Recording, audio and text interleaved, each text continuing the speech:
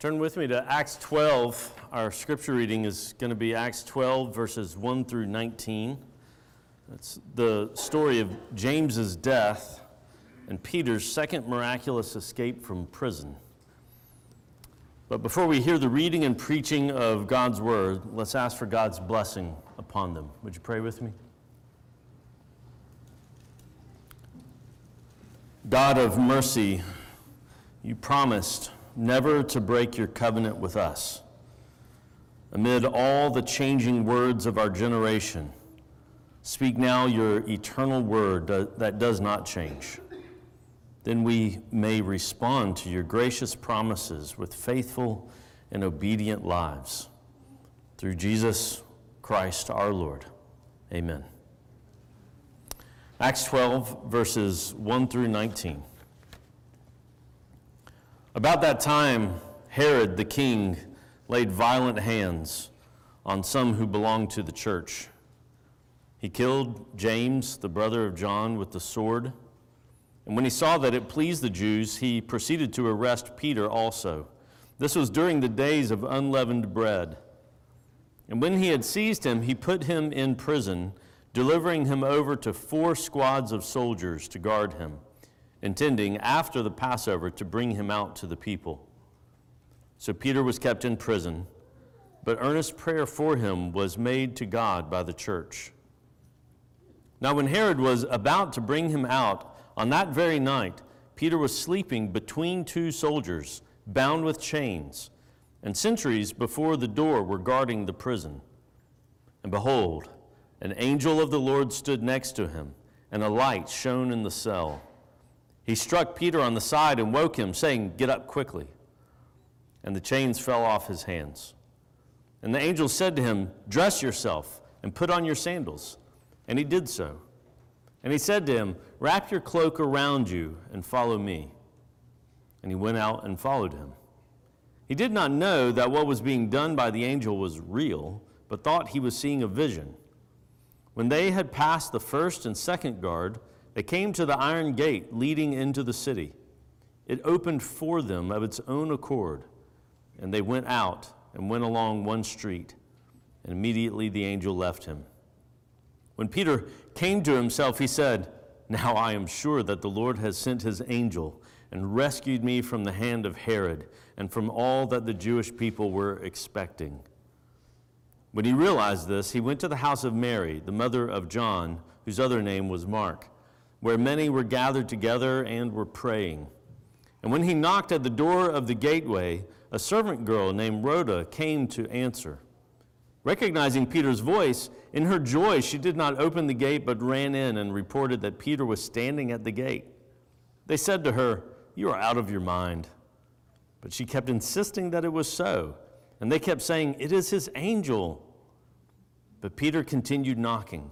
And when they opened, they saw him and were amazed. But motioning to them with his hand to be silent, he described to them how the Lord had brought him out of the prison. And he said, "Tell these things to James and to the brothers." Then he departed and went to another place. Now when day came, there was no little disturbance among the soldiers over what had become of Peter. And after Herod searched for him and did not find him, he examined the sentries and ordered that they should be put to death. Then he went down from Judea to Caesarea and spent time there. This is the word of the Lord. Thanks be to God. Kids, y'all can come up and join me.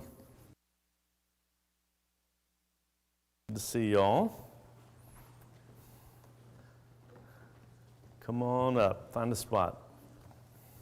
Have you guys ever heard of like a lucky penny or a lucky rabbit's foot, something like that? Yeah? You've heard of that kind of stuff? Yeah, some people believe that carrying a lucky item will help you. The idea, they say, is as long as you have that thing, it'll keep you safe from bad things and maybe even cause some good things to happen to you. Now, check out this coin. This is a silver $50 from the year that I was born, 1981. That's starting to feel like a long time ago. Someone once told me that this thing is lucky because it's from the year that I was born. They believed that it would actually make good things happen to me. But can you guess how much good luck this thing has actually brought me? You got it. None at all. That's because the Bible shows us that there is no such thing as luck. Nothing happens by chance, good or bad. Our God is totally in control of everything.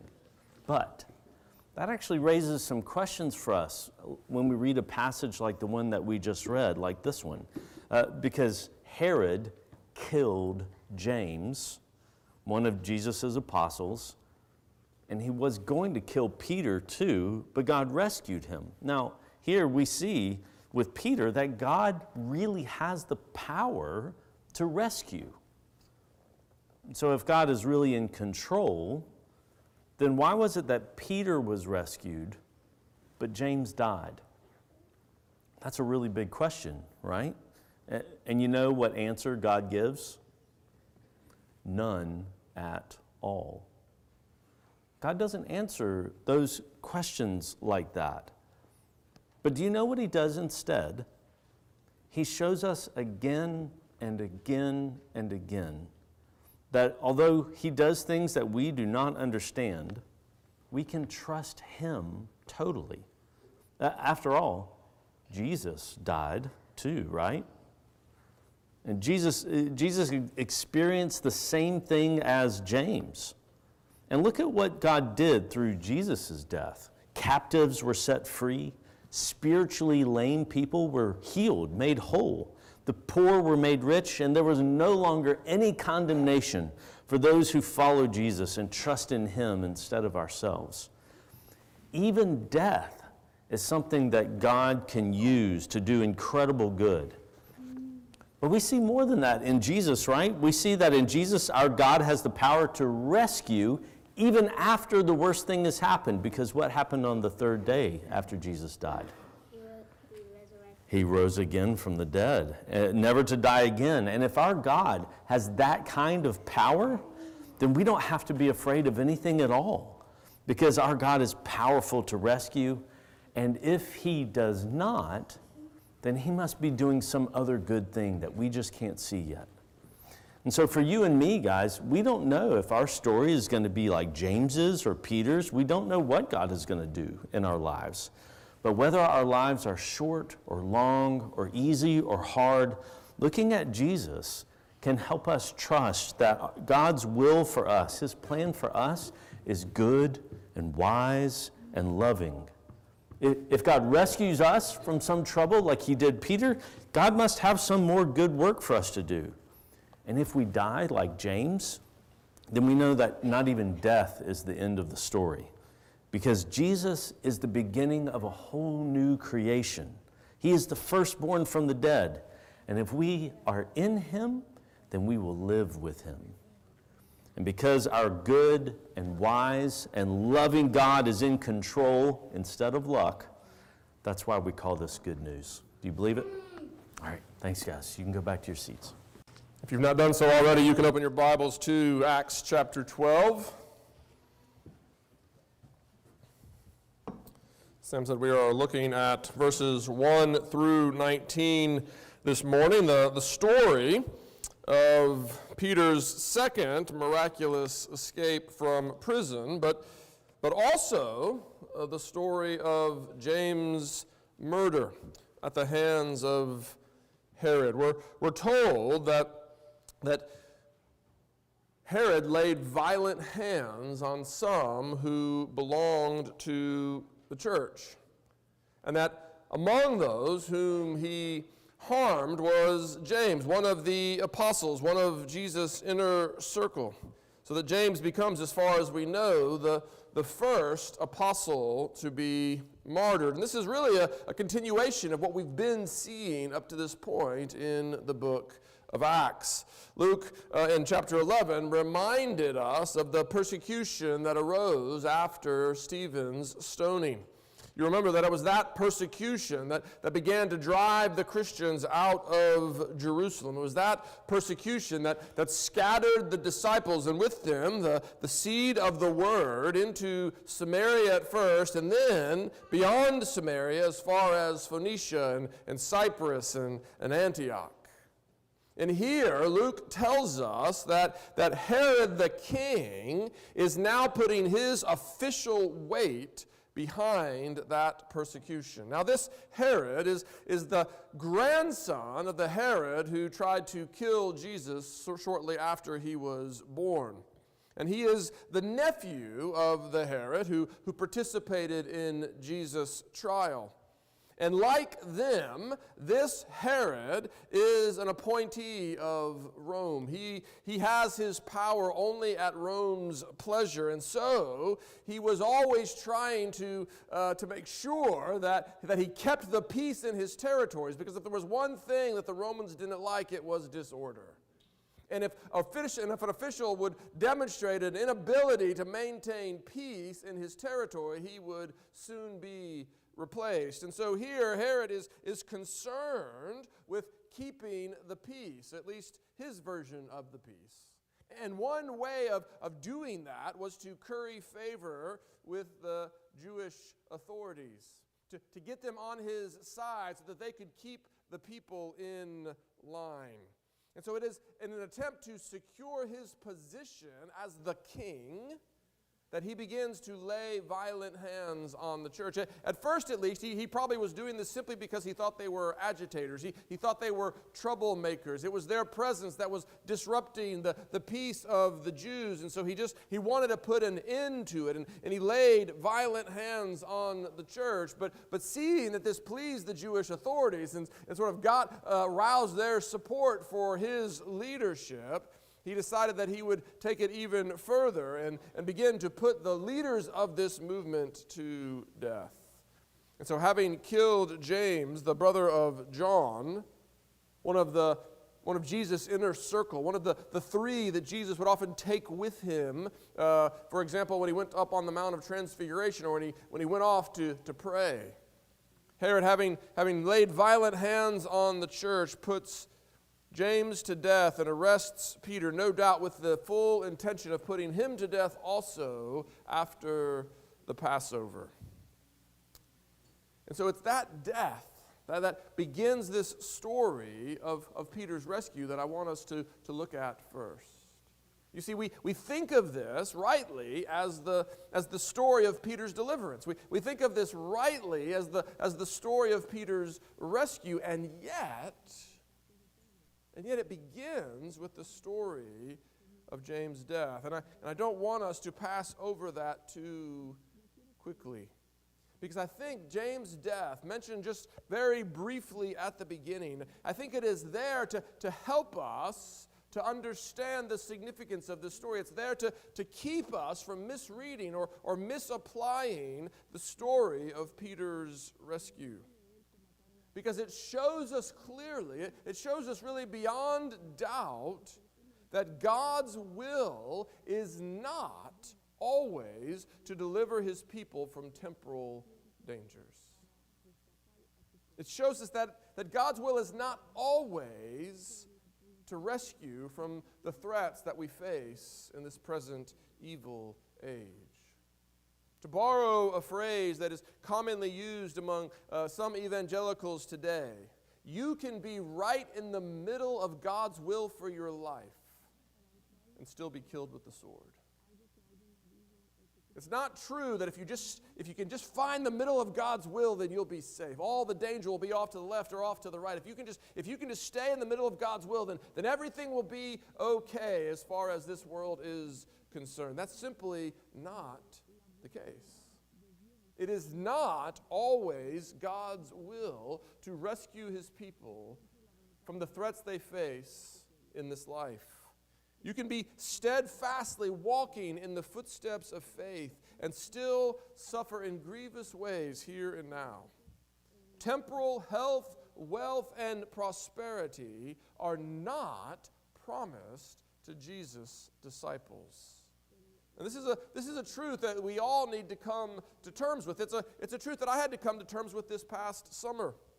As I was with my son in the hospital in Nashville, I had to accept that no amount of prayer, no amount of devotion could guarantee the outcome I wanted. We could have people praying for us all over the world. I could be devoted to prayer myself, and yet nothing I did could guarantee the outcome that I wanted. God had not promised health, and I could not compel him to give it, even by appealing to his promises. I could not say, well, God, you remember what you said, remember what you've promised, you've got to do this. To come to terms with the reality that health, wealth, and prosperity are not always God's will for his people in this life. Now, for some of you here this morning, that may be shocking, even deeply troubling. It may be contrary to everything you've ever heard taught in the church. And I understand that discomfort. I understand being troubled by this idea that following God doesn't always lead to a comfortable and pleasant life here and now.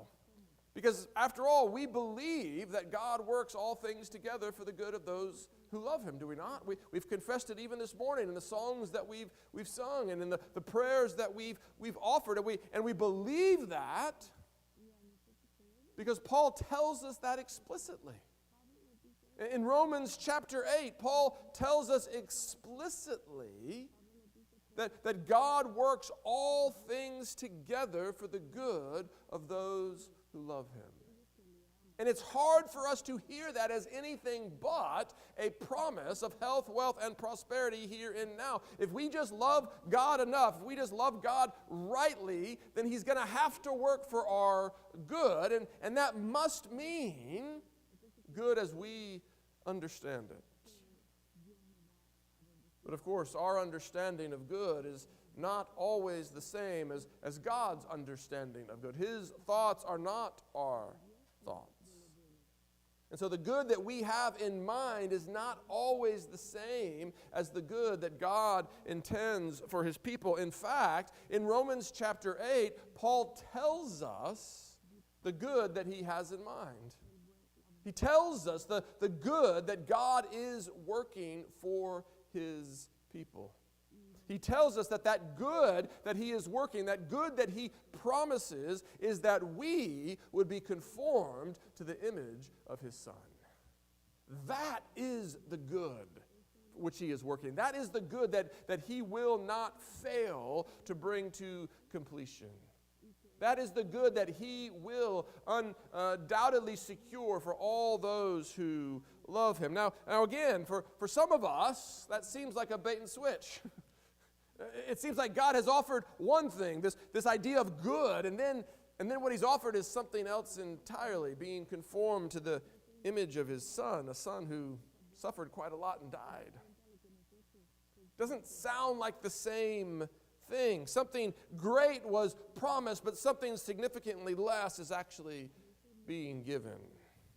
I want you to hear me say this morning that is anything but the case.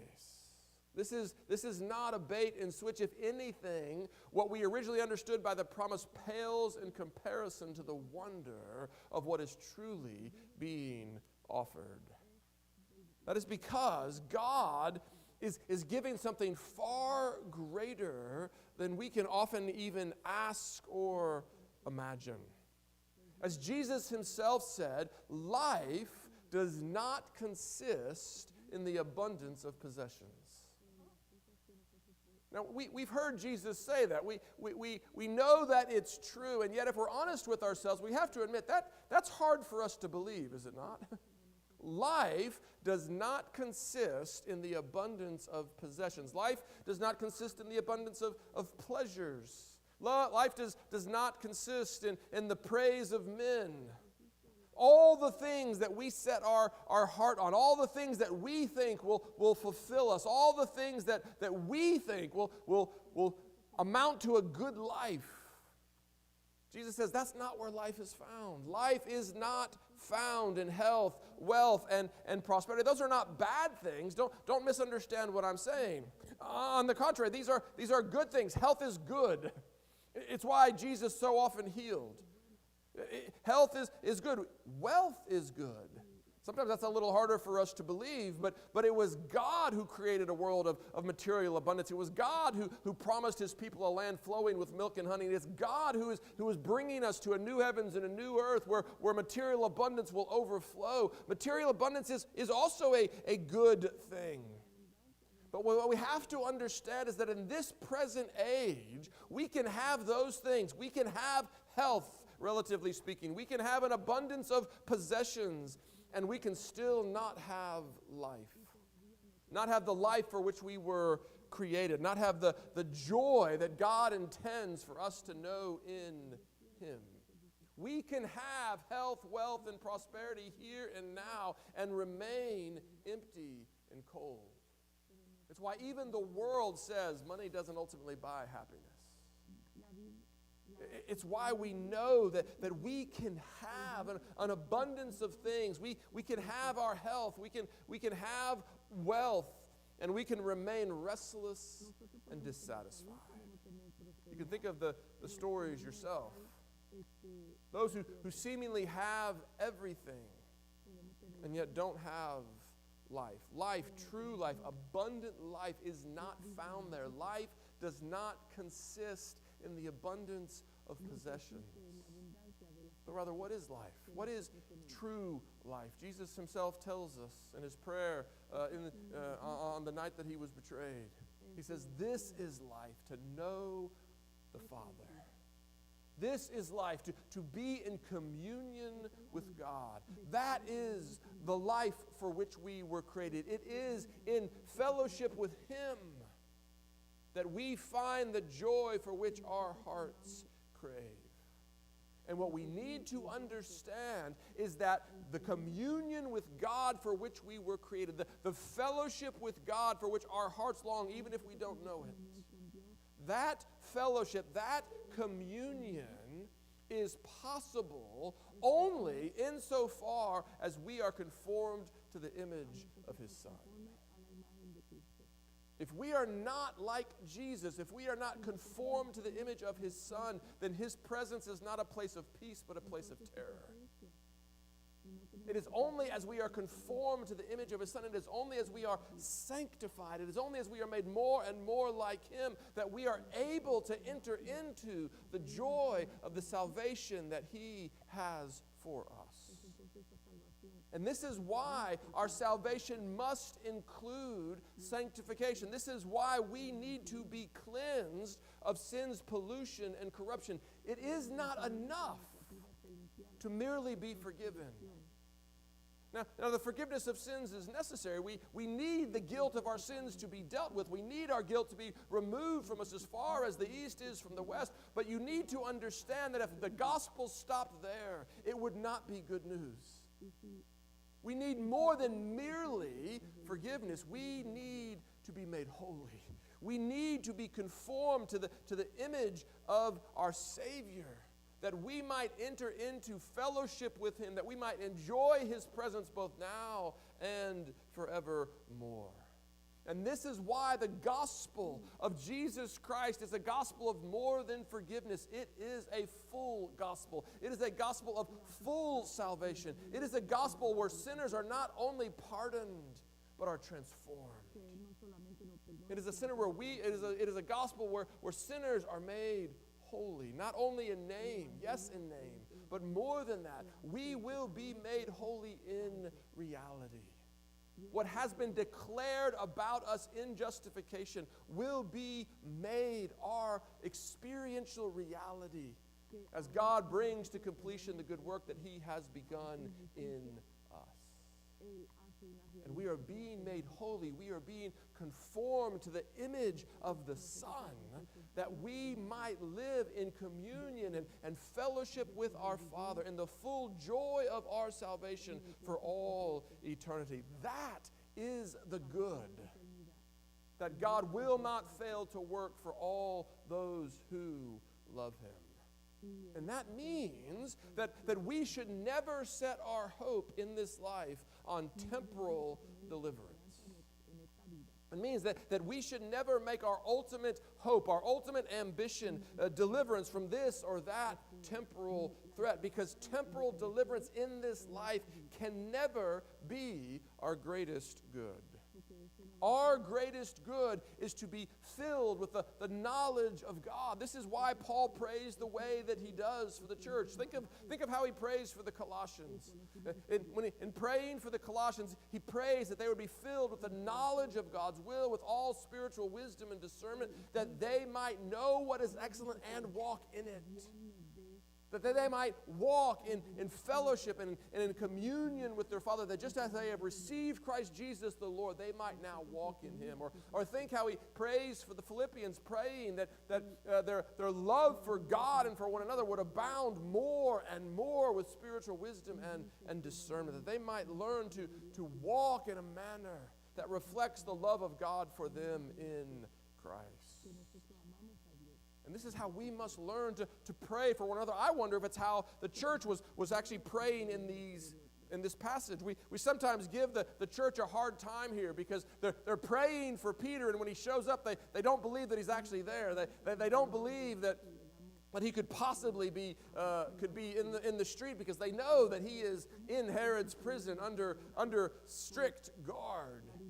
But I wonder if it wasn't so much that they didn't believe that Peter could be rescued, as if they had actually disregarded that long before. They were actually weren't even praying to that end. Maybe they were simply praying that God would strengthen and comfort him in this moment. They'd seen that James was already put to death, and now maybe they were simply praying that Peter too, like James, would stand firm in the faith. We don't know exactly how they were praying, but we know that they were praying for Peter. And I would suggest to you that their ultimate prayer for him was not that he would be delivered. That may have been part of it, and it's right and good to sometimes pray for deliverance. I prayed for Thomas's healing this summer. It's right and good to pray for such deliverances, but we must also remember that those deliverances are not our ultimate hope.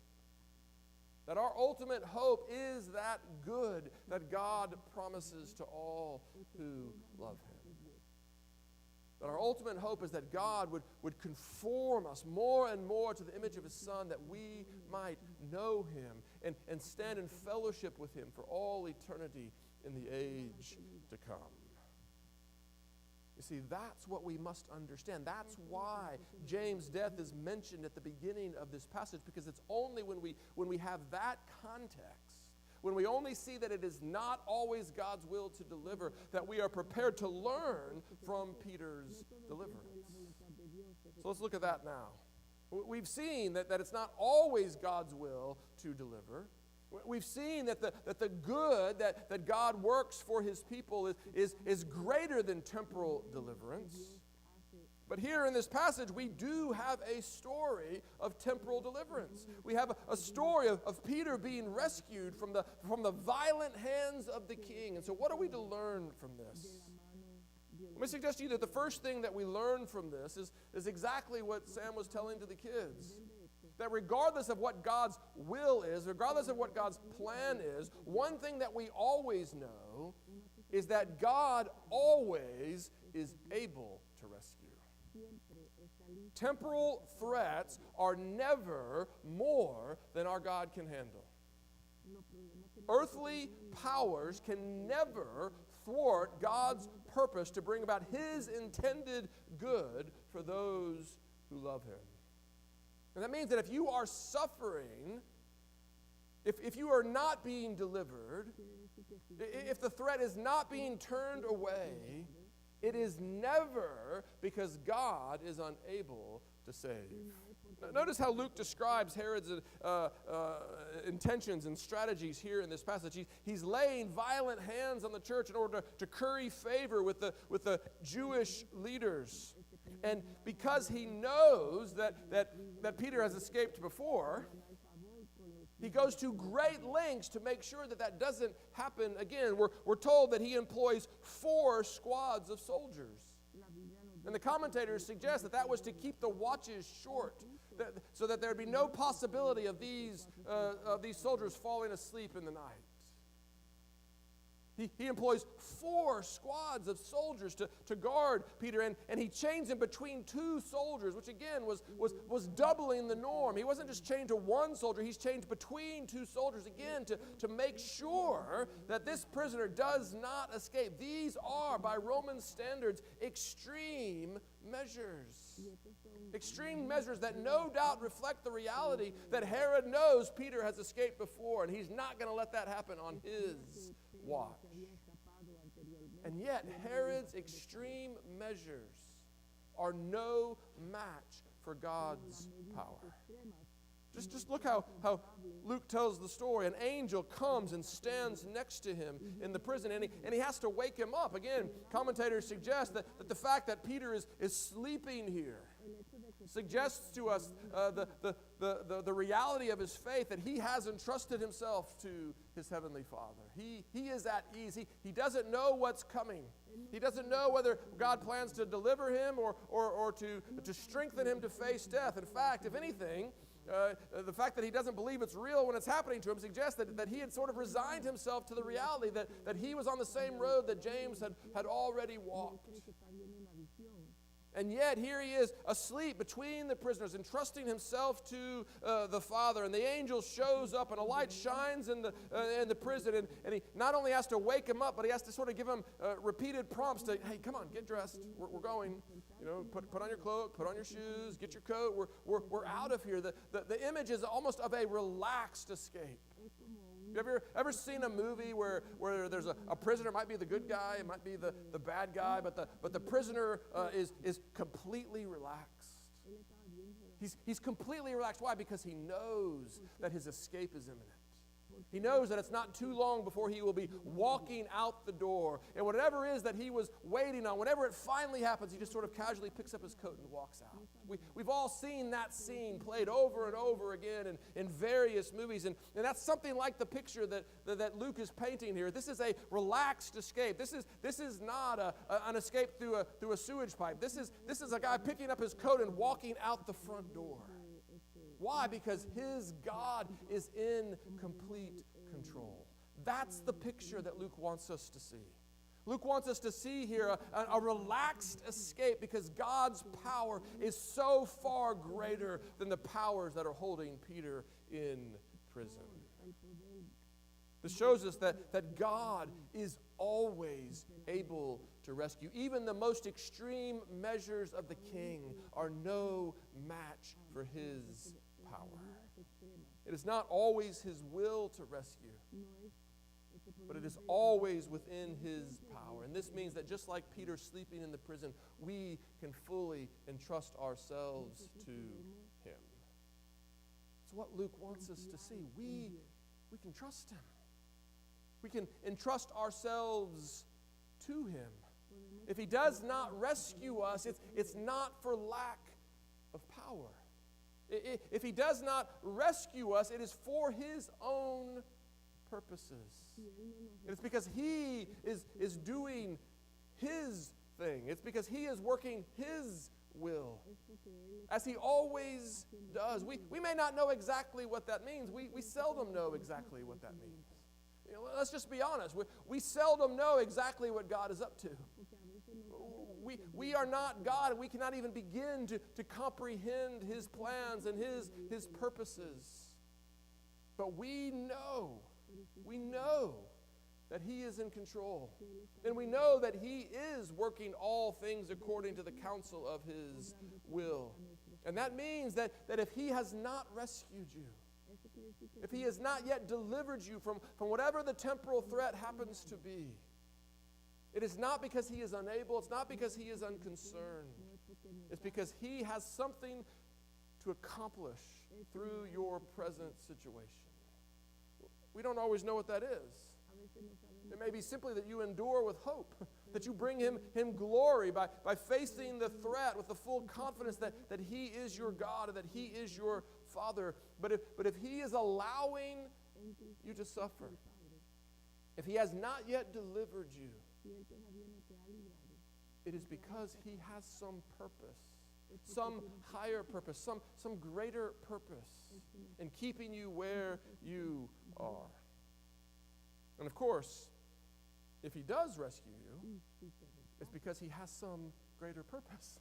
It's because he has some purpose for your rescue. You see, that's the point here, that whether God rescues or whether he doesn't rescue, he is working all things according to the counsel of his will. If he rescues or if he doesn't rescue, he has something for you to do. And that's really the second thing I want you to see here, is that when God does rescue, when he rescues Peter, he is rescuing him back into service. We see this in the fact that Peter immediately goes back to the church. He immediately goes to the house where the church is gathered and praying. We saw Peter do this earlier. Remember the first time that he was rescued from prison? He went immediately back into the temple courts where he had been arrested.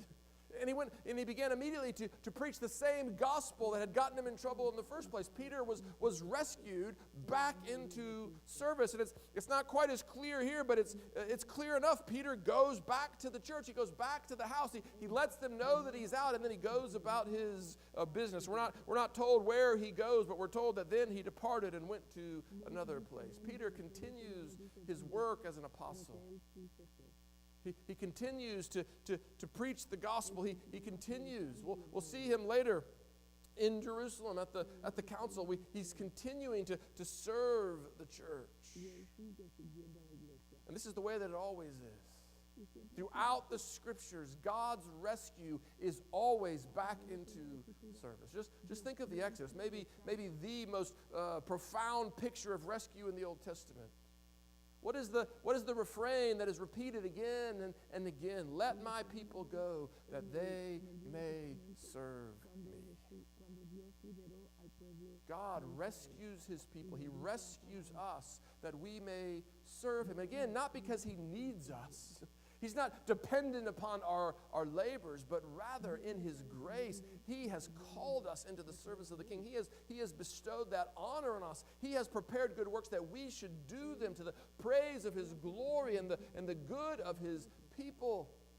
And when he rescues us, it is because he has work for us to do. This is what Paul is reflecting on in Philippians chapter 1 when he says, listen, for me to die would be gain. It would be setting free from all of the trouble and the distress and the anguish of this life. But I suspect that God's going to keep me here because there's still work to do. Because it's still in your benefit.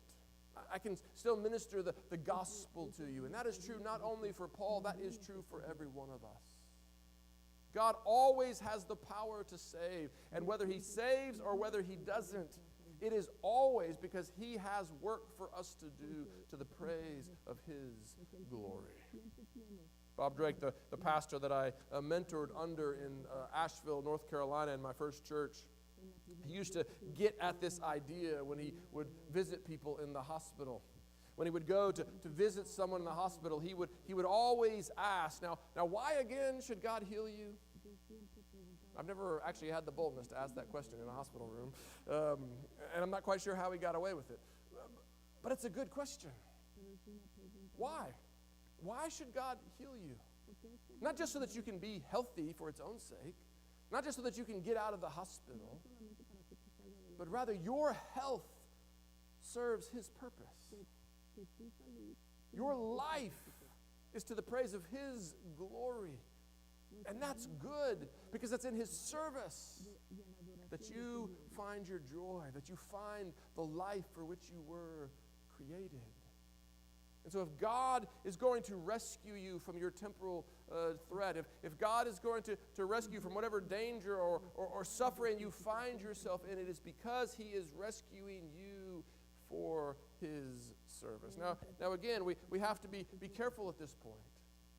That doesn't mean that if God rescues you from some temporal danger, that he has something great for you to do in the way that the world uses that language. We sometimes think, oh, well, God rescued you. There must be something big. But remember, in God's economy, the smallest things are often the most glorious things. I don't know what God's will is for you after you've been rescued, any more than I knew it before you were rescued. We discern God's will how? We discern God's will by offering ourselves to him as living sacrifices. We discern God's will by devoting ourselves to His work today and walking the path that He sets before us.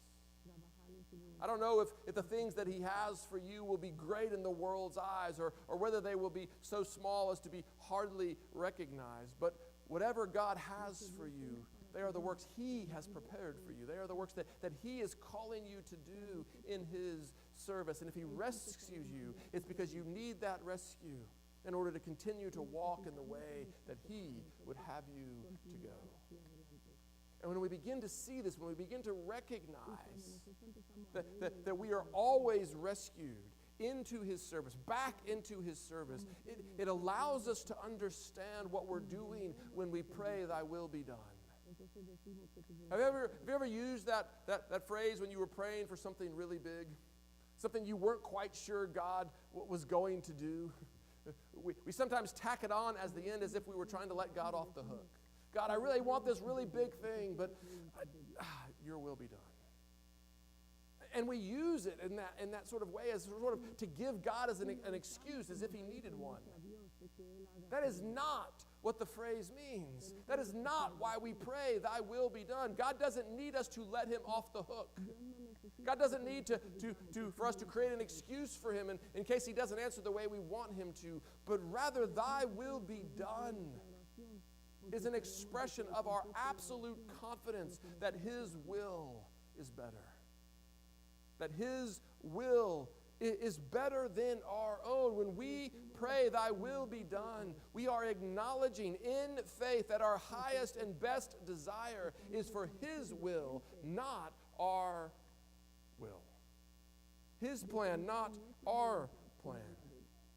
We recognize that God is wiser than we are. We recognize that God is more loving than we are. When we pray, Thy will be done because we trust Him more than we trust ourselves. Have you ever been in a situation where you worked so hard to accomplish some purpose and the results and the outcome were the exact opposite of what you thought? Has your wisdom ever been insufficient to navigate a situation? We've all been there. We all know what it is for our own wisdom, for what we thought was best, to end up being something other. God never experiences that. God's wisdom is never deficient. And so when we pray, Thy will be done, it's not to let God off the hook. It's rather to place ourselves in His hands and recognize, God, what we desire is to be delivered. What we desire is to be rescued from this threat. But Father, we trust You more than we trust ourselves. We rest in Your wisdom more than we rest in Your own. We will lean not on our own understanding, but in all our ways we will acknowledge You. We will acknowledge You as our Savior and Lord. And so when we pray, Thy will be done, because we are entrusting ourselves into the hands of the Father, who is always able to save and only doesn't save when He knows it is for His glory and our good. That's what this story is about. In this story, we see, yes, James' death and Peter's rescue side by side, that we might know that God is always able to save, but it's not always His will to save. And so that we might know that whether He saves or not, He is working for our good. He's working to bring us back into His service. He's working to bring us back into His fellowship, back into His communion. That in fellowship with Him, in service to Him, we might know the joy of the salvation that He has secured for us in Christ. If we need to be delivered to glorify God, we will be delivered. If deliverance does not serve His purposes, deliverance will not come. James glorified God through his death. Peter glorified God through his rescue. And because God will always give us the grace to glorify Him, whether by life or by death, that is one reason we call this good news. Do you believe that? Amen. Let's believe it together. Father God, we come before You now, humbly asking that You would give us the grace to believe, that you would give us the grace we need to entrust ourselves to you. Father, whether you would have us to bring glory to your name through our death, as James did, or whether you would have us to bring glory to your name through our rescue, as Peter did, may we trust you. May we rest in you, Father. And may we seek to serve and honor you in all things. Whether we remain in prison, whether we face death, or whether we are rescued to continue preaching your gospel, Father. Whatever your will, may we trust it as we entrust ourselves to you. We pray in Jesus' name. Amen.